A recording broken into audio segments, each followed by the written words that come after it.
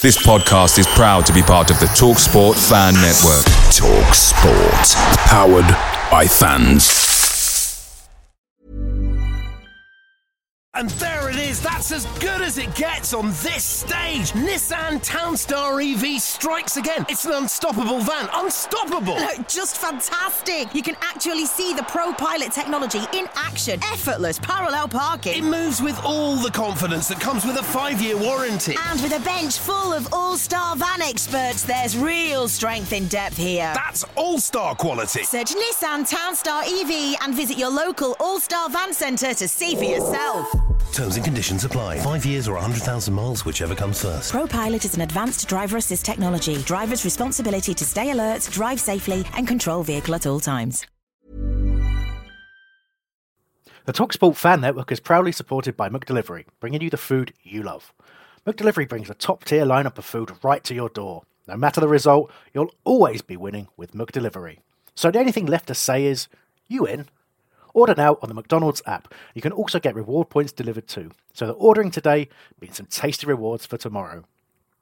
Only via app at participating restaurants, 18 plus, rewards registration required, points only on menu items, delivery fee and terms apply. See mcdonalds.com. Thanks for downloading this podcast from Love Sport Radio. For more, go to lovesportradio.com for all the latest podcasts, news and views. Or for more, follow us at Love Sport Radio on Twitter.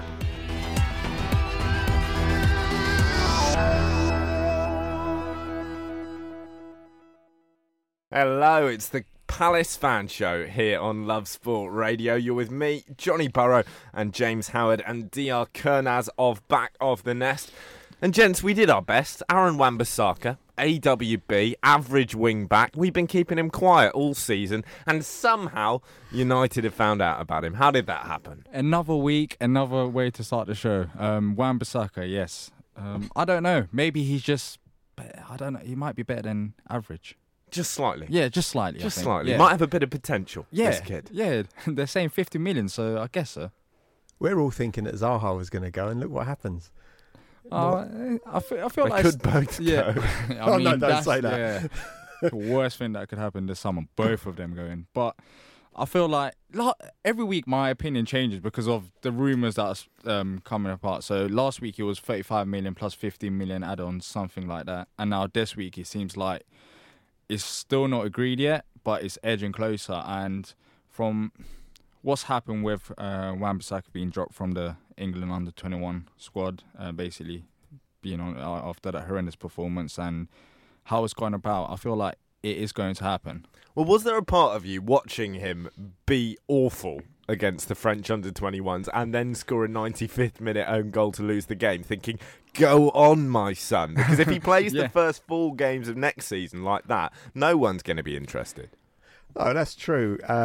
And I did have a thought that crossed my mind for about 2 seconds. But then I thought, well, hold on a second, but this is a player that's played consistently well all season, and that's one mistake. People are fickle, though. They are. But, you know, to be quite honest with you, I looked at it and I took a positive out of it and thought, do you know what, that might put Man United off and he might actually stay with us. Well, unfortunately, no. They're still pursuing him. That's what it seems like. And you could see he's still a young player, and the way he played, and I don't think it's a coincidence that he had a shocker like that and then as a result was dropped. I don't know if it was right if it was dropped, but the rumours are clearly, I think, getting to him. Man United is a big club and this could be a massive step for him, and I feel like that's just affected his performance. Do you think he's the kind of lad who could have his head turned? I don't think so.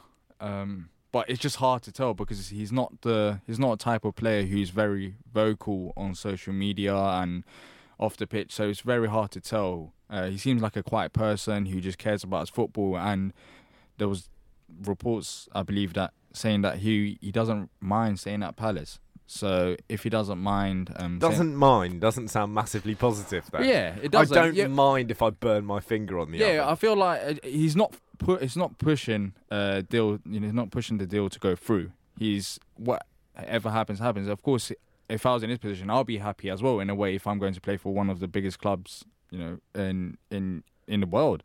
So I feel like he's a very calm person. Yeah, I mean, I would suggest that he's being very, very diplomatic about it, and he's quite young, and he doesn't react in any bad way on the pitch or off the pitch, and I think he's quietly doing his business, and he's thinking, if I'm going to go, I'm going to go in the right manner, and if he does go, all the best to him. But I know Palace are playing hardball on this, and they're not going to accept anything less than probably about 55 million cash up front. But this is really encouraging, right? And Gary Neville came out and said this a few weeks ago, where basically the era of the Premier League big boys being able to bully mid-table clubs in the transfer market seems to be over. They can still sign the players, Maguire to City, but Maguire's going to cost 80 mil. Wan-Bissaka's going to cost 55 mil. Finally, they're having to pay the value of the player. Yeah, there's no reason for us to sell Wan-Bissaka. Of course, in financial perspective, it would be nice if you do get the 50 million. But even if we sell Wan-Bissaka, if you're looking at the wage and how much players earn, he's not one of the highest earners in the club. So it won't impact that, and that's what's been our main struggle. But yeah, there's no reason for us to sell Wan-Bissaka, and I like what the club are doing, and just asking for United to actually pay the 50 million, other than say 35 million plus 50 million if they win the Champions League, which right now it does not seem like a possibility. Well, let's talk about this clause, because I read it and I thought it was frankly disrespectful. What was your response? Yeah, I mean, at the end of the day, it's not going to happen. I mean, Man United are not in the Champions League anyway, so it's going to be a struggle for an English team, as it has been over many 30 years. mil if United win La Liga. Yeah, exactly. So I won't be surprised if they put that in. I'm more than happy. He's got 3 years left on his contract, and we just need to think about this very carefully and say, look, what do we value him now? And I get the point that he's a fullback. I get the point that he's only had one season in the Premiership.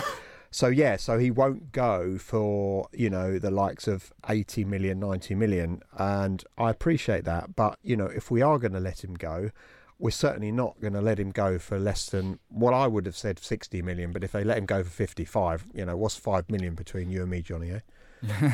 Between friends. I've got that behind the sofa. Exactly. But in a way, we're lucky that Wan-Bissaka is that quiet kind of person. I'm not pushing it as if it was someone else. And right now, United may have actually got Wan-Bissaka because he could have pushed the deal through. So I feel like even if Wan-Bissaka doesn't get sold, he just returns to who he was and continues to play his football, and that's a huge bonus for us.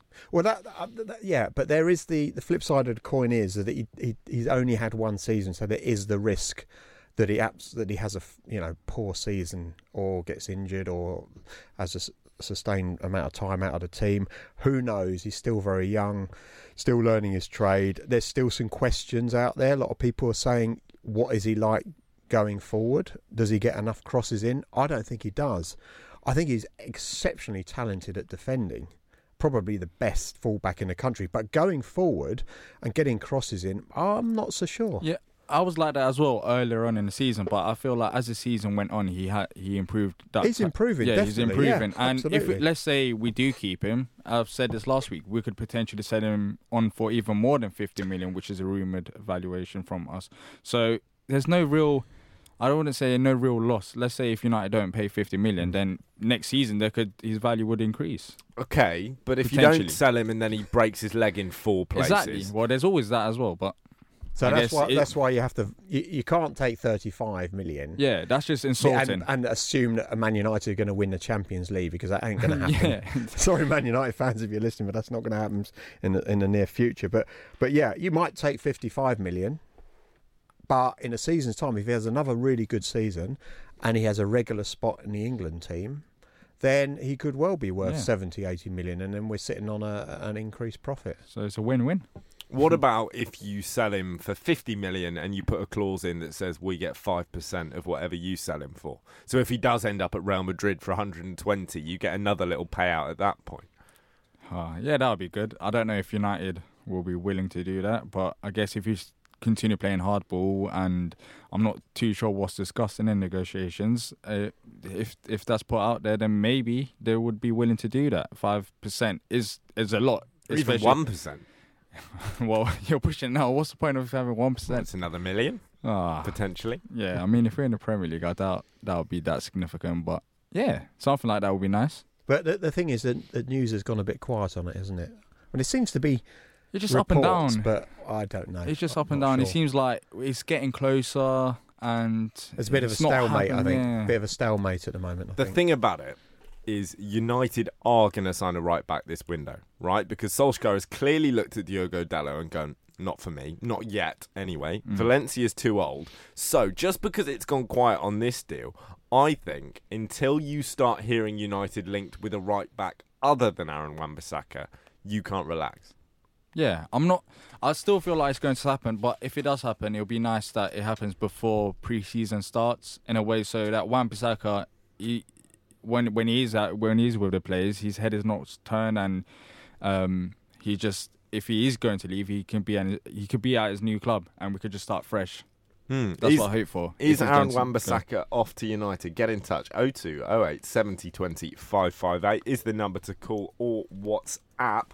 I want to talk about another transfer rumour. One player who could be coming into the club, Mignolet. Yeah, I mean... Mignolet? Yeah. Firstly, before we get into anything to do with the man himself, the great man, do you need a goalkeeper? No. Yeah, well, we were talking about this just before, and you know, we've got two good goalkeepers, Hennessy and Gaeta. Yeah. Do you really want to splash out that much money? Was it 8 million? Yeah, 8 million. On a potentially, you know, second or third place keeper. Is there not somebody that is coming through the academy that we can kind of rely on just in case the two keepers get injured? Yeah, let's say if there isn't, you could still go for someone younger abroad, someone who has potential, and go and get them on a cheap deal rather than sign Mignolet, who's in his prime. Decent wages. Crossed, yeah, decent wages. There's no point. Right now, it's not like we're in a brilliant position. I wouldn't want us to go for Mignolet, whereas we could invest that money in other areas. Yeah, I'd like to redirect that money on positions in the team that we need to really improve on. And I don't know the rules now, and I haven't looked them up, but, you know, there must be rules on emergency goalkeepers if you know, one or two. There's leeway made for a loan deal. Yeah, so you know, it's not the end of the world if we don't sign the third keeper or we use an academy player as a third keeper. That's what we've always... I feel like that's what we've generally done in the past. The only thing that makes sense is that, let's say these rumours are true, is the fact that maybe we're looking to sell one of Hennessy or Gaeta. Yeah. And I haven't heard of anything. There's been no reports of it, but I guess that's the only way which I'll be like, okay, fair enough, 8 million for Mignolet, it might be worth a shout. But other than that, if both Hennessy and Gaeta are staying, there's no point of investing that much money on a potentially third choice goalkeeper. If you sign him, he's coming in as first or second choice, isn't he? No. Isn't he? Not first choice. So why would you sign him? Exactly. That's my point. Unless unless Gaeta or Wayne Hennessy leaves, then why would we spend 8 million on a third choice goalkeeper? But I don't think that's what the club hierarchy will think they're doing, because it makes so little sense that I just don't think they'd do that. Yeah, that's why it'll be interesting to see what happens in terms of what happens with Gaeta and Wayne Hennessy. But it's a bit surprising. I didn't expect Mignolet out of everyone to be linked with Palace, because there's been no suggestion that... I genuinely forgot he existed. Yeah, Genuinely. exactly. Until he was linked with Palace. I just, oh right, yeah, him. I mean, he could probably go do a decent job somewhere else abroad, or maybe like one of the newly promoted sides in the Premier League. But I can only think that they don't rate one of our goalkeepers at the moment, and that can be Hennessy. Yeah, it makes sense. If they don't rate Gaeta and rate Hennessy, then that'll be worrying. But is there an argument after the off-field difficulty with Hennessy this season that they might just want to be getting shot of him? I've said it 2 seasons ago. I think it's never going to work with Hennessy. Just try to sell him, but it seems like it's not going to happen. He's just at the club. There's been a misconnect. There's no connection between Hennessy and the fans, and I feel like regardless of how good Hennessy plays, he's never going to be successful at Palace. I just don't see it happening. So I don't know why we still have him at the club, but I doubt he's going to be sold. Yeah, I think that Hennessy over time has been a little bit of a weak link in our defence, and I know there are some supporters out there that do strongly back him, and I understand why, because he's a big keeper, and for certain games he's very good, and he's got the height, etc. But overall, I'm not a big fan of Hennessy, and quite clearly you need to have two very good keepers in the Premier League.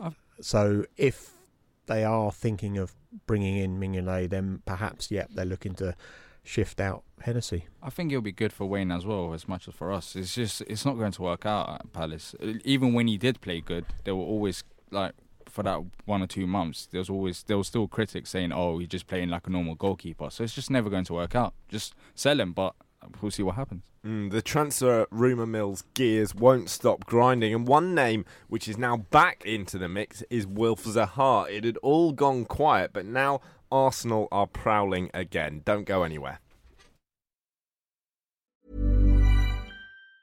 And there it is, that's as good as it gets on this stage. Nissan Townstar EV strikes again. It's an unstoppable van, unstoppable. Look, just fantastic. You can actually see the ProPilot technology in action. Effortless parallel parking. It moves with all the confidence that comes with a 5-year warranty. And with a bench full of all-star van experts, there's real strength in depth here. That's all-star quality. Search Nissan Townstar EV and visit your local all-star van centre to see for yourself. Terms and conditions apply. 5 years or 100,000 miles, whichever comes first. ProPilot is an advanced driver assist technology. Driver's responsibility to stay alert, drive safely, and control vehicle at all times. Away days are great, but there's nothing quite like playing at home. The same goes for McDonald's. Maximise your home ground advantage with McDelivery. You in? Order now on the McDonald's app. At participating restaurants, 18 plus, serving times, delivery fee and terms apply. See mcdonalds.com. This is Love Sport. You're listening to the Crystal Palace Fan Show, where James Howard of Back of the Nest Pod has just informed me that he managed to get a pint in London for £3.50. That's a bargain. That's coming cheap. One man who won't is Wilf Zaha. Arsenal are interested yet again. How much are you charging? How much am I charging? 70 minimum. There's no reason to sell Wilf, but I don't feel like Arsenal can afford that. Well, it doesn't seem like it anyways. Well, I'm very confused about Arsenal's transfer business, because we keep hearing they've got 40 million quid, and they're now being linked with 15 players who cost 40 million quid. Someone's fibbing somewhere. Maybe the expectation is that they're going to shift some players off the wage bill, and suddenly they will have room to manoeuvre. Yeah, I can only think that if they're going to pay 40 million, it's got to be some part exchange as well. But going back to Wilf, he was only going to go if he was going to get Champions League football, wasn't he? Yeah, that's what he said. So, does he really want to go to Arsenal? He's a London club, so he probably does want to stay in London, because we've talked about his family and his father, etc., personal reasons. So, yeah, I could see him going to Arsenal at some point, but maybe not this season. And I don't think Palace will sell him for what Arsenal prepared to pay. And for. also, if we sell Wan-Bissaka, are we willing to sell Zaha as well? Because that is a massive time from the club. It will be a big rebuild, in my opinion, if you sell both Wan-Bissaka and Zaha. If you sell them both, do you go down? Well, it depends how we invest that money and who we bring in. But if you don't bring in quality players, there's a big chance. Yeah, it'll be a bit of a struggle, but yeah, if you start getting players like Batshuayi on board, and then maybe one or two others, then I don't see any reason why we shouldn't be able to rebuild and maintain our sort of mid-table, possibly bottom half position next season without Wilf. Yeah. But yeah, most of the time Wilf is the difference for us. I think this season just gone, maybe not as influential as the one before. I think there's other reasons why we haven't performed, not just because of Wilf. Striker positions, he's lying on Benteke maybe too much. Beginning of the season we had injuries.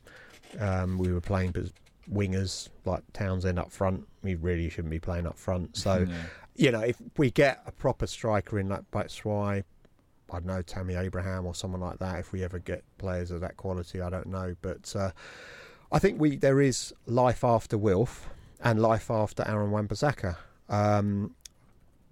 But it might take a season to rebuild. But would we go down, Johnny? I don't think we would if we did replace those players fairly quickly. But I also feel like if we do sell Wilf, let's say we sell Wan-Bissaka next week and Arsenal want Wilf on the deadline day, even if they offer the 70 million, I don't think we'll sell him because it's just too little time to get the players in. So I feel like if Arsenal are really serious about this, they'll come in and get him before a couple of weeks before the actual deadline is. But Arsenal traditionally like a desperation deadline day signing. They've done it before. It makes no sense on Palace's half to sell him, regardless of how much they offer. I doubt Arsenal are going to offer over 70 million anyways. They're not. Yeah. So, do you trust the board to do things that make sense?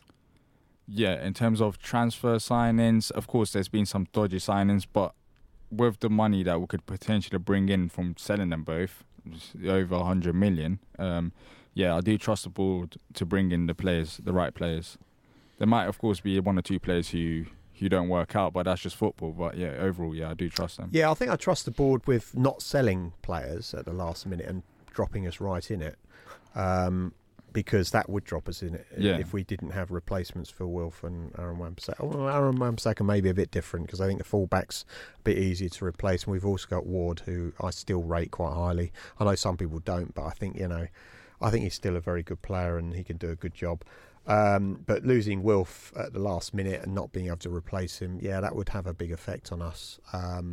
So I trust the board in not allowing a player of his quality to go at the very last minute. But you never know in this game.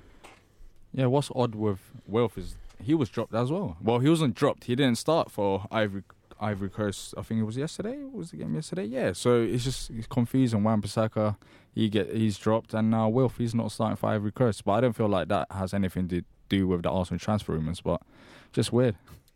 Crystal Palace aren't being linked with all that many players. Not being linked with certainly star players of the kind you would need to replace Zaha.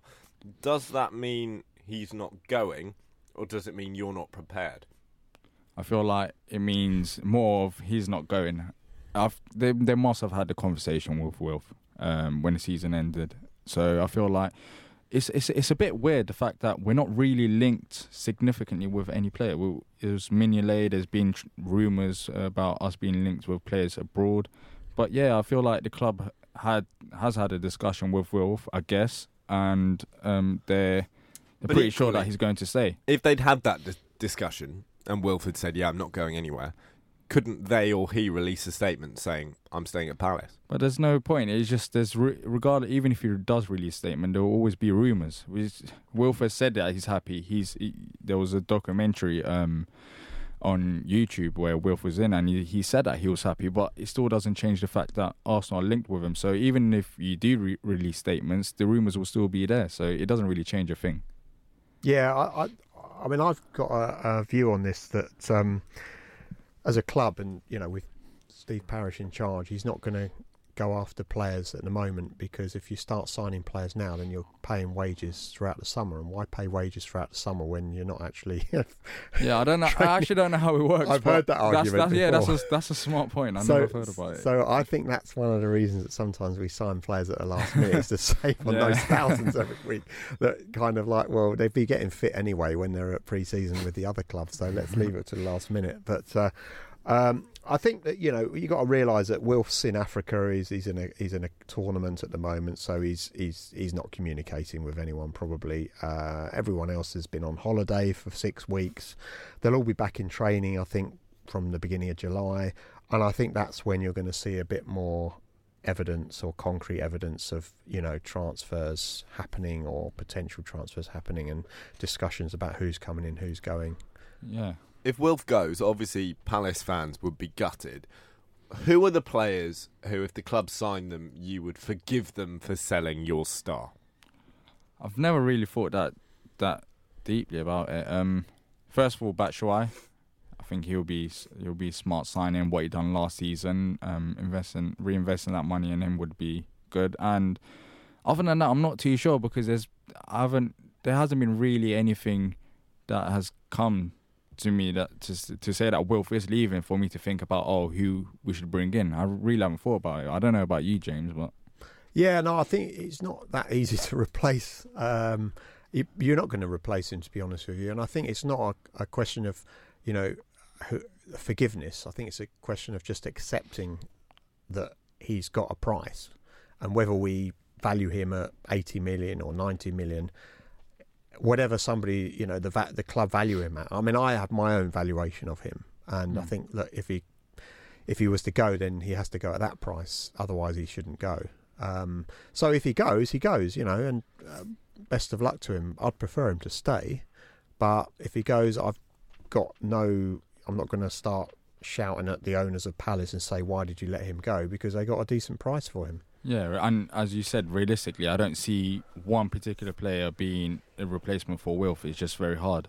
So would you go about it in terms of trying to strengthen the entire squad rather than bring in just one star? Yeah, I think that makes more sense. And also, when you bring in that one star, let's say he does end up like Benteke, not in the first season, because when Benteke did come in, he did score that 17 goals that people forget about. But let's say the star has a good season and then drops off, then you get into a bit of a sticky situation where you might have spent lots of money on him and now you can't really send him on for anything. So I'd rather invest in a whole squad rather than one big player.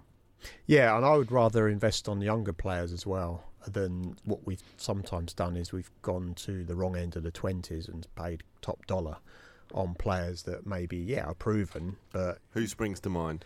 Trying to think of a player that maybe is coming at that end of the age.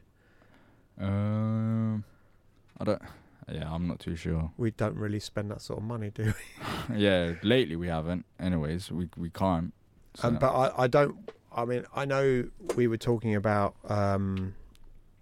some defenders coming in. I think the other week we were talking about Max Aarons and Chelsea player, was it who's in the doesn't get in the first team? What's his name? Fikayo Tomori, Reece James, Christensen. I think you're talking about English player. Hudson. Cahill. Yeah, Cahill. Okay, So you'd probably pay quite a lot of money for him. I'd rather not. I'd rather just buy sort of.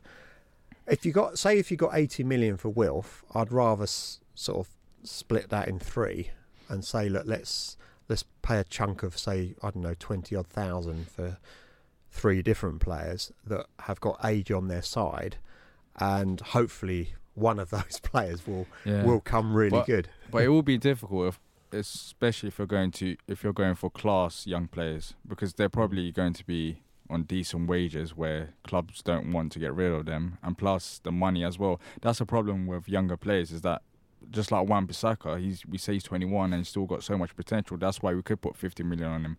Whereas if Wan-Bissaka was 28 years old, then no one will pay 50 million. So I think it'll be more expensive if we do go for younger players. Is that the approach you'd want, though, rather than going for 25-year-olds, 26-year-olds who are ready? Yeah, that should be the approach. I feel like the younger squads, such as players like Max Aarons, at least you can build them and potentially make them go on to the next level. Whereas if you buy more experienced players, yes, experience does matter, but I feel like in our squad right now, we do have decent enough of experience. And I always say this to myself, I feel like at times people overrate experience. I feel like, yes, it is needed, but not too much. I'd rather go for talent rather than experience. Yeah, and I quite like the idea of, being able to find another Jamie Vardy, from the lower leagues. And the thing is, it's out there. The point is that with that money, you could spend it on 10 players, and then you only need one Jamie Vardy to come along, and you're But laughing. then again, can you imagine what the fans will say if you sell Wilf and bring in 10 players? It's like when we got promoted, we brought in so many players, and some like Campagna, there was Moran. There's just so many players, and none of them got a chance. So it's about. I don't think the fans will be happy if we done that. If we sold Wilf and brought in 10, maybe if we brought in 2-3 quality young players that have got potential, then yeah. But not. I wouldn't go and spend all the money on just basically a new squad. So maybe spend the money on 2 players and then just the rest of it then just speculate on some lower leagues. Don't reinvest it all in one if you don't need to. I don't feel like we need 10 new players. Probably like 2 or 3, depending on the position. The thing about that speculation, though, and I like that idea, but even if you get them cheap, it's not just the financial expense, because if you put them in the team, there's risks there as well. So are we talking about signing them and just having a look? Well, that's the problem, because you've got only a certain amount of players you can have in the squad, so they are not necessarily going to have a chance to perform and show what they can do, and get match fitness and So it's difficult. I think that there's a balance here where you can't get too many, like you say, DR. But maybe 2 or 3, and then a couple of decent signings. Just spread it around. Just don't spend all that money on 1 or 2 big players that maybe might not fit in with the system that Roy's playing. If these guys do go, you've got to be careful how you spend that money. You spent well in the past, and coming up, it's time for Legend of the Week. This is Love Sport. You're listening to Love Sport Radio. It's the Crystal Palace fan show, and it's time for our Legend of the Week. Guys, who have you gone for this week? So this week we've gone for Sir Steve Coppell. Sir. Yeah, inverted commas. But Steve Coppell, manager of Palace at the age of 28, been manager on and off for 4 times now. Fantastic club servant. Got us to the 1990 FA Cup final for the first time ever. What an experience that was. We went to a replay. We were nearly about 10 minutes away from winning that, and if we had, we'd have been in Europe for the first time. And in fact, Man United, who beat us, ended up winning the Cup Winners' Cup that's next season.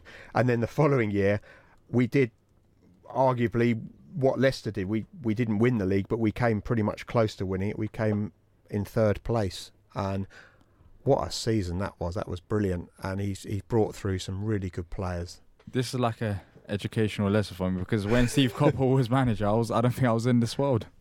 Like, literally. Well, it's interesting when someone becomes a club legend for their performance as a manager, because Coppell, of course, was really well known as a player for United and England as well. James, did you admire him as a footballer? Oh, absolutely. I mean, I was a young lad, and I remember seeing him. It would have been on TV, obviously, but I remember seeing him on TV playing for England. Fantastic winger, very quick, very skillful. But everyone in football holds him in high esteem, and I've never heard a bad word said about him, to be honest. Who would you compare him to in terms of managerial style nowadays? Would you say he's a bit like Roy, or would you say he's a bit like Pardew? He's braver than Roy, isn't he? I mean, that Reading team that he brought up were quite gung-ho, all things considered. Yeah, I'd say it's a bit similar to Bournemouth, Eddie Howe.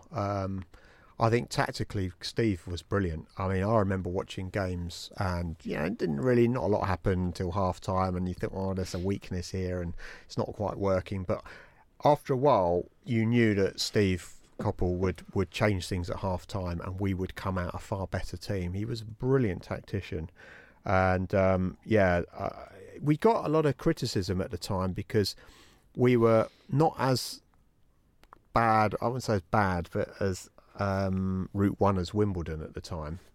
They were the real sort of Route 1 boys, and we were sort of put in a similar bracket to them. But we did have a lot more skill, with Wright and Bright, Solarco, Jeff Thomas, Andy Gray. At one time, I mean, we had, I think, I counted up to 5 England internationals at one time. If you include Nigel Martin that was in goal, we had Andy Gray, Jeff Thomas. Andy Gray only had 1 international appearance, and then you had Ian Wright. We definitely had at least four internationals at one time. Possibly one more, actually, I can't think. Let's go back to the beginning of this story, because Coppell took over as boss unbelievably young. How did that come about?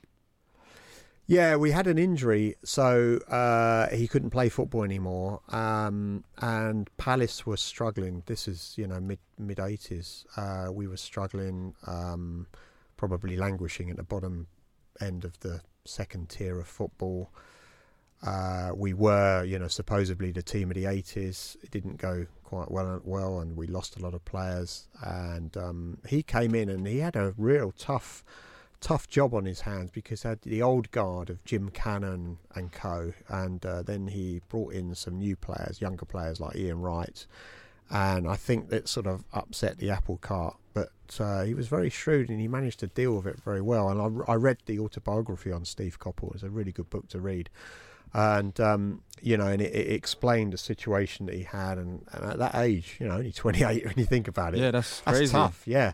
So he had to not only, get new players in on the cheap, because we didn't have any money, but he also had to gel them with the old guard, who weren't really happy with all these sort of youngsters coming in and sort of upstaging them. And then suddenly he got things clicking, and it was really good. And also, you need a lot of respect, don't you, as a 28-year-old being a manager, I guess. So that was probably another big challenge as Probably made slightly easier if you've got 42 England caps, but you are spot on. 20. Yeah, it's just I'm trying to think. Wilf is 26. Just imagine. Yeah. Imagine Wilf as a in 2 manager. years' time as a Palace manager. That would be quite something. We're joined on the line by Back of the Nest very own Nick Gillard, who's called into the show on 0208 70 20 558. Nick, how do you remember Coppell? Very, very fondly. Yeah. Hello, you lot. Hope you're doing all right. We were getting crowds of 5,000 when he first came in, and it was the way he built it up. But he was just so erudite. He was obviously intelligent, and there are intelligent footballers about now. There always have been, but he stood out, and he was one of the only footballers I know that had a degree. And to put a trust in somebody that young, Ron Nodes, fair play to him for that. I was just thinking if I could think of somebody modern day, and it's really Frank Lampard chucking himself in at Derby. But it was the way he built the team and the style. He knew we liked wingers. The season we finished third, the speed we had, we hit other teams on the counter. We had Zalago, we had McGoldrick. These players went on to great things, and so many of his team became managers as well.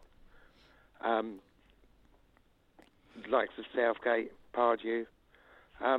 So it seemed to rub off on the rest of the players, and of course the semi-final against Liverpool, that's one of the greatest Palace moments ever. Here's one for you all. Of course, people of my generation know Coppell best for the Reading team he brought up to the Premier League in 2003, kept them there until 2009. He then had a spell at Bristol City, a spell at Portsmouth as director of football, but that was the last time he was in English football. That was back in 2014. Where's he gone from a Premier League point of view?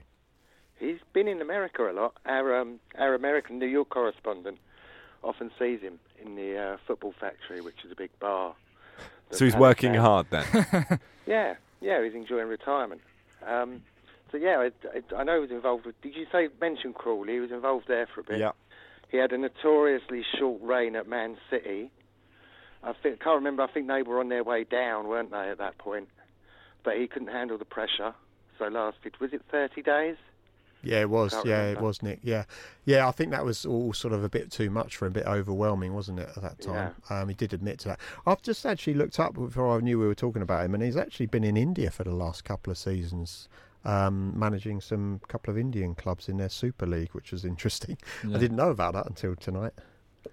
Ooh, so he is still in work. He hasn't actually retired, which is funny enough. But I've got sorry, Nick, go on.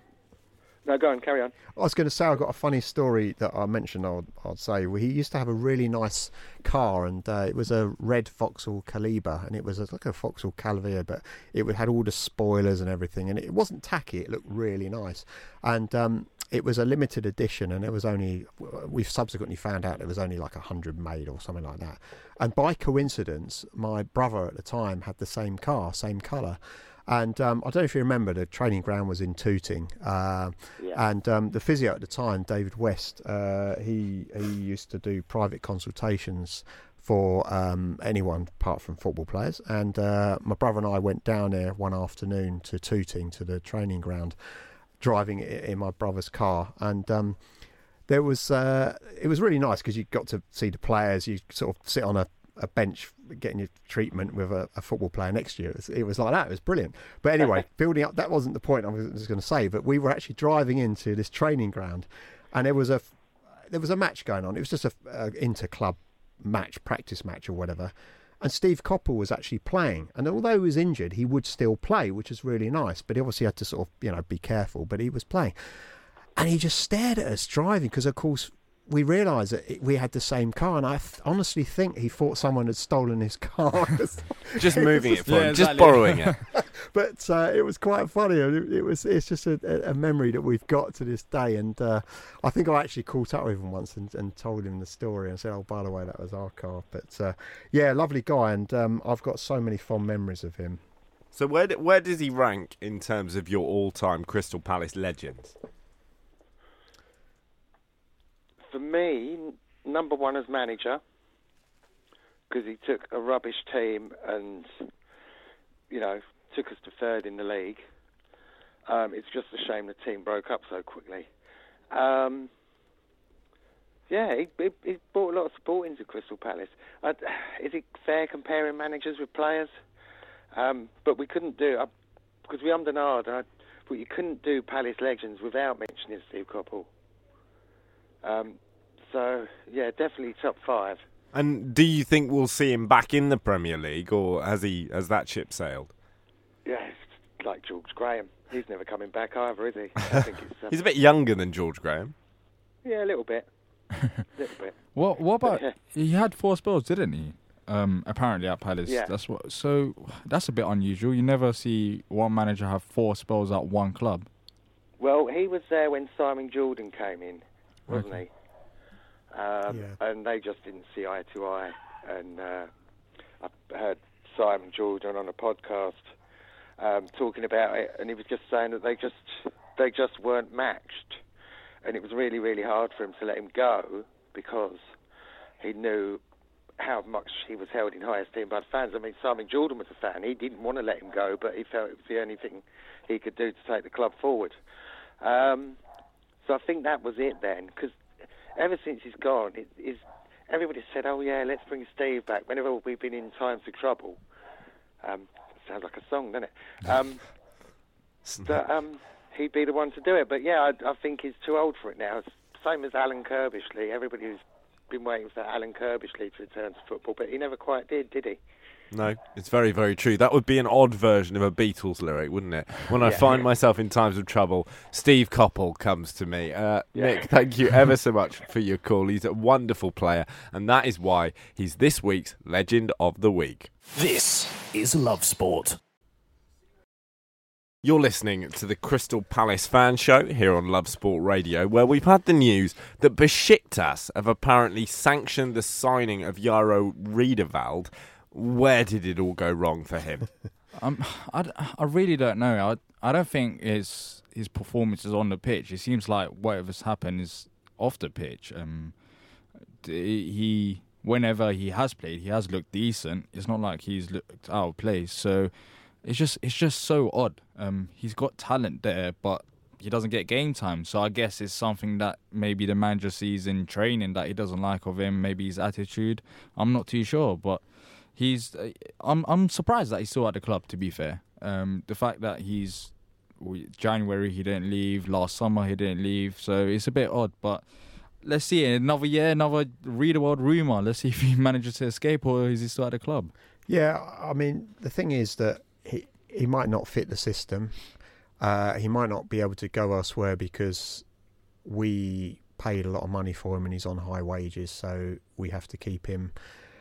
And quite clearly he's an international and he's a good young player. So if there's somebody out there and it fits and we're prepared to let him go for whatever amount of money it's going to cost, or we're going to get for him, then perhaps it's time for him to move on. I mean, when I've seen him play, he hasn't really.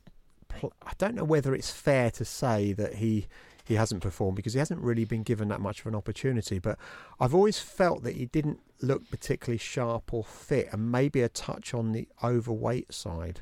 Yeah, but I feel like I know what we're talking about, but that's the kit, that's the shirt he wears. Like Right. it's not player fit or something like that, and that's why there was just when he came out in the first preseason game last preseason, everyone was looking at him like, wait, is he Jairo Riedewald, the footballer, or what's going on? Because he did look so big, but apparently he doesn't wear the players' kit, so I don't know.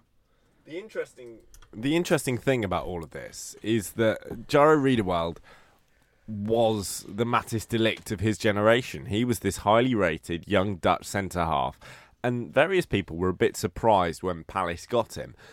Are you surprised it didn't work out? Yeah, I am. It's just, as I said, it's not.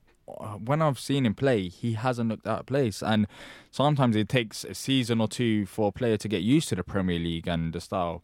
As we saw with Max Meyer, he had some good games, but he didn't always consistently start last season. So it's a bit weird, even when some players haven't performed. Whereas when we talked about James McArthur and Jeffrey Schlupp, they've played, but it seems like Riedewald has never really got the chance, and the chance that he did get, which was, I think it was in a League Cup, I remember, at Swansea. I think there was another League Cup game, but it was just very minimal. So it's so weird that he's got talent from what I've seen, but he just for some reason just doesn't get the opportunities to show himself. Yeah, well, we're not really playing that sort of Dutch style of football, are we? Maybe that's what he expected to come, because didn't he come on the back of Frank de Boer, Frank de Boer signing? So, at that time we were planning to play expansive. I don't know. I mean, that's what Frank de Boer thought, but Paris thought the other. Yeah, after 4 games, that was definitely it was cancelled. Supposed to it was supposed to be an integrated system, and it seemed to happen overnight, and that's what got us into trouble. But so he is a good player. I'm not disputing that, but we, after Frank de Boer went, then we weren't going to be playing that type of football that maybe he was used to or expecting us to play, and he's just been struggling. I wonder how much it's worth though. And now I can't remember. What did we buy? 8 mil. Yeah, about what we paid for him, wasn't it? I guess so. Yeah. But Besiktas, would they be willing to pay 8 mil? Well, these days, you'd think if you pay 8 mil for him, what was it, 3 years ago, then it'd be going up in price anyway if he'd have been playing regular football. For you, is he just the symbol of that De Boer tenure? Yeah, definitely. Yeah, so it's just unfortunate. It's just an unfortunate time. Everyone's held their hands up and said, look, it was a mistake, and we move on. And he's part of it, yeah. Yeah, there was. Oh, actually, it just came up to my head. He was linked with Swansea, going to Swansea, but apparently he didn't want to go there. That's why he was at Palace. So hopefully he likes Besiktas and Turkey. I guess that's our next opportunity. That's the next opportunity. What was it like to be a Palace fan in that rather short time that De Boer was in charge? Yeah, it was a bit strange. It was, you kind of willing it to work, but you thought, oh, this is a bit risky and we're going to make a mistake, and you just felt like exciting? You're on the edge of your seat the whole time. I was so excited. I was like, this is the next step. We've had the Tony Pulis's and them. I feel like Frank de Boer, this was the next step, different type of football. I was actually excited. Then first game comes along and we're losing 3-0 to Huddersfield. I was like, okay. And then from then on it just went downhill. But I was surprised how many games he managed. It was only, what was it, four league games? 4 or 5? I think that it started to improve, but it was too late by then. I think we had a really good game at Burnley away, and I think that was 0-0. Or was it 1-0? That was, when Lee Chung-Young passed it back and then Burnley scored. Yeah, we lost 1-0, that 1-0. Sorry, 1-0. But quite clearly, we were well ahead of Burnley and playing really well. That was probably the first game where you thought, actually, maybe this system will work. But I think the club had already made a decision to let him go. Yeah, I feel like off the pitch stuff with Frank de Boer seems is a reason why he got sacked in the first place rather than on the pitch. I don't feel really. What was going on off the pitch? Yeah, that's the with disagreement with players such as Luka Milivojevic. He was playing centre back. It's just, I feel like what happened off the pitch, it just cost him his job rather than on the pitch. 4 games, of course, he's not going to get brilliant results in 4 games. It's very hard in the Premier League. You have to give him time. But the rumours, what happened off the pitch, it makes sense why he did get sacked after 4 games. And we slate Parish for some of his decisions, but it turned out to be the right one because at the end of the day, we managed to stay in the Premier League, and Roy Hodgson, even though we criticise him, we're still in a good position right now. Has this put you off making risky managerial signings, bringing in managers from abroad? It's a hard one. It just depends on who it is. But I guess it might have put the board off in a way that I don't feel like the club are in a position right now where we could do the risky signings. But I'm not too sure. What about you? Yeah, I don't think he had really much of a track record as a manager. Yeah, he was in Italy, wasn't he? And I think he had issues there with players. So I think they could have done their due diligence a bit better. I thought, well, actually, I think in the future, if we are going to go for a manager from abroad, then we need to go for someone that's actually, achieved something. Ajax, rather than achieve something as a player. Yeah, Ajax, he was an okay manager. He was better than okay. He was very good. Yeah. Yeah, but Ajax, I mean, that's in the Dutch league. Yeah, that's Ajax is streets ahead of all the other clubs. It's a hard one. You just have to take the risk. It's like you can't guarantee a manager. Let's say Mourinho comes in. Is he going to be brilliant at Palace? Who knows? He was okay. He was brilliant at other clubs, but you saw what happened at United, and it might be the same at Palace. It is a tough one. You're expecting another year of Roy. Once he's gone, would you most like to get in a manager from the Premier League?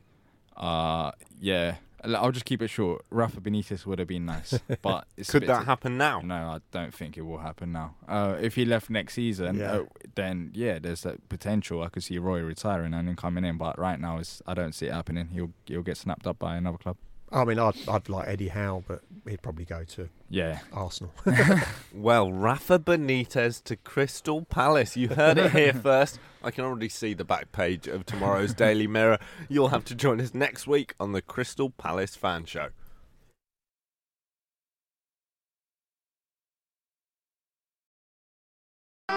Thanks for downloading this podcast from Love Sport Radio. For more, go to lovesportradio.com for all the latest podcasts, news and views. Or for more, follow us at Love Sport Radio on Twitter.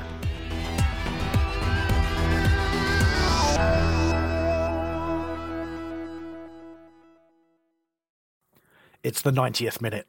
All your mates around. You've got your McNugget share boxes ready to go.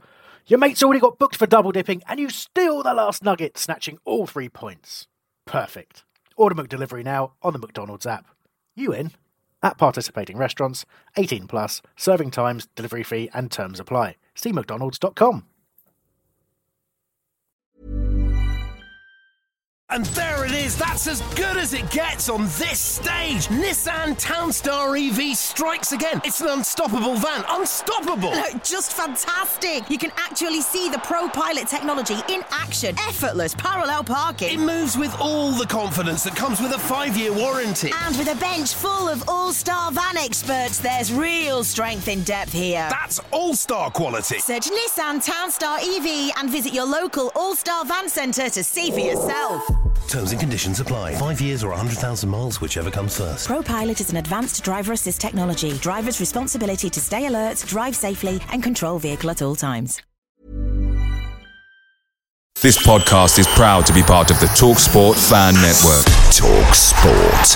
Powered by fans.